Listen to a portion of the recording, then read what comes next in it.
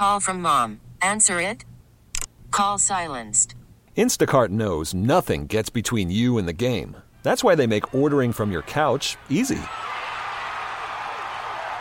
Stock up today and get all your groceries for the week delivered in as fast as 30 minutes without missing a minute of the game. You have 47 new voicemails. Download the app to get free delivery on your first 3 orders while supplies last. Minimum $10 per order. Additional terms apply. T-Mobile has invested billions to light up America's largest 5G network, from big cities to small towns, including right here in yours. And great coverage is just the beginning. Right now, families and small businesses can save up to 20% versus AT&T and Verizon when they switch. Visit your local T-Mobile store today.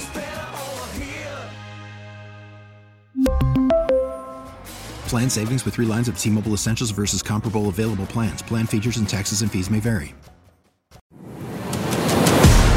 Lawrence Holmes, noon to 2 on Sports Radio 670 The Score. And 670thescore.com. An Odyssey station. Is your sense that it was the bone bruise that has been doing that as opposed to the meniscus contributing to that? I'm not a doctor. I'm not really sure.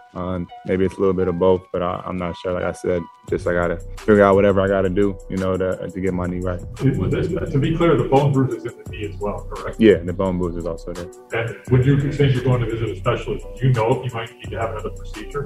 I'm not sure. Hopefully not. I wouldn't want to have another one, but if that's what it takes, then I pretty much have no choice at this point.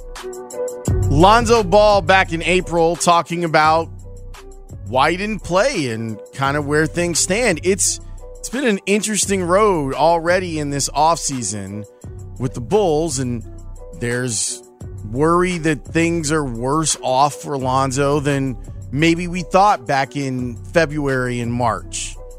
His dad was on with the Cat Man on Unfiltered and says Lonzo will be ready to go and Zach LaVine won't be playing for the Bulls next year. So we're now in the place where LeVar is back into the news cycle. So I thought I would talk with my friend Sean Highkin, who covers the NBA for Bleacher Report. He does a great job doing that, and ask him some questions about the Bulls and the NBA. He joins me on the Circa Resort and Casino hotline. Circa Resort and Casino in Las Vegas, home of the world's largest sports book. Mr. Highkin, how are you, sir? I'm good, buddy. It's good to talk to you, man. Man, I'm glad that you are at least getting today an opportunity to be in the city where the weather is warm and you get to enjoy yourself a little bit. First off, what did you take away from the Bulls season that they had? I think you have to look at it as, and I know it didn't end the way that anybody wanted it to with the quick first round exit against the Bucks and kind of the slide that they had towards the end of the season, after January when they were the best team in the league, or in the East at least. But considering where they've been over the last 5 years since they traded Jimmy Butler and decided to rebuild, and that it's only a couple years into this new regime, this new front office group with Arturas and Eversley, the thing that I think a lot of fans have trouble with just from a timeline standpoint is in a lot of cases, unless it's a situation where like the Cavs are terrible and then LeBron decides to go back there, you have to, if you're coming from not being good, you have to get to be decent and respectable before you can be great. So I think that the Bulls at least achieved that part where now they're back to being relevant and having credibility. And how they get to that next level, that's going to be something that I mean, they're in kind of a tricky spot with their roster and their salary cap situation, but they're at least, I think, in a better place now than they were a year ago. Do you think that Bulls fans should be worried about Lonzo Ball not returning before the season ended? I think you have to be worried about it just in the sense of you look at his entire career and he has not really had that much luck when it comes to injuries. He's had knee surgeries before. I think the most healthy season that he had was the 1920 season, which was the season that was shut down due to COVID. I think he played in just about every game in that season. But other than that, he has missed games a lot over his career. He's had a lot of different injuries, and this year was no different. As far as some of the stuff that's been coming out lately, I'm not sure how much real new development there is in that sense as far as what's going on with the knee. From everything it sounds like, from everything I've read and from that clip of him and KC before you brought me on. It sounds like the meniscus surgery that he had, that was the injury that actually kept him out for the 6 to 8 weeks, that went fine, and that's healed up fine. It's just this bone bruise that's kind of still lingering, and that's the kind of injury that the only real way to treat that is for him to rest on it and not do anything on it. And, there's really not a science to how that kind of stuff heals or how quickly, that's going to get better. So I think, yes, should Bulls fans be concerned that it isn't healing as quickly as they maybe thought it would? Yes, but I also don't think that there's been any new developments that are catastrophic with it. So we really won't know until training camp. If he's still out or still limited by training camp, then yeah, you should be very worried. But there's still a long time before then, and hopefully, since it's a bone bruise is something you can only treat by resting and not by having surgery, then I think the hope is that everything is going to be okay by the next few months once training camp starts. When you're watching the Bulls, what do you think they're missing? They need more two-way players. I know this is something that Cody has said a million times when he's been on with you, but when you look at so that kind of the differentiation point, like kind of the point of like when everything turned was in the middle of January when Lonzo went out with his surgery, and then also Alex Caruso had his injury. Up until then, they were a top, I don't know quite top 10, but top 11, top 12 defense in the league. So at least top half of the league, which is pretty good considering like the personnel that they have.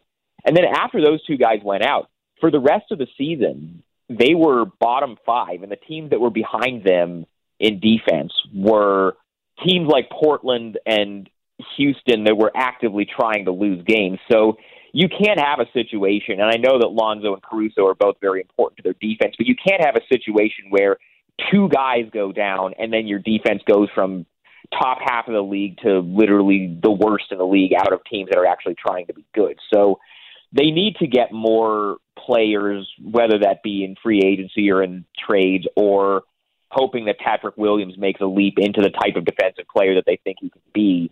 That they need to get more guys that can play on both sides of the ball. They have the offense, and when Lonzo and Caruso are healthy, their defense is pretty respectable. But your defense being good or bad can't be tied up in two guys. What do you think about where Zach LaVine will play his basketball next year?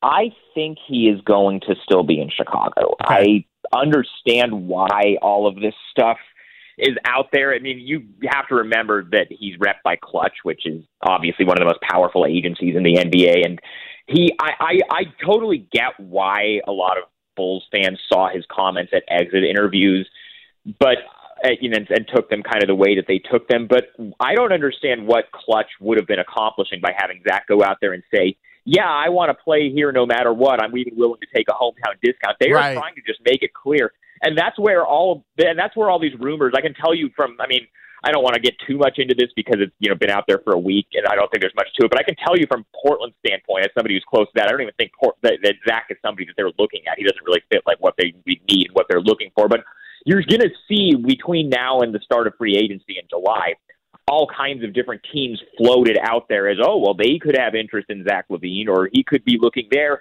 I think a lot of that is just trying to make sure that the front office knows that if they don't offer him the full max, that there are other places he could look and he will have other options. But I believe that ultimately they're going to offer him the 5-year max and he's going to sign it.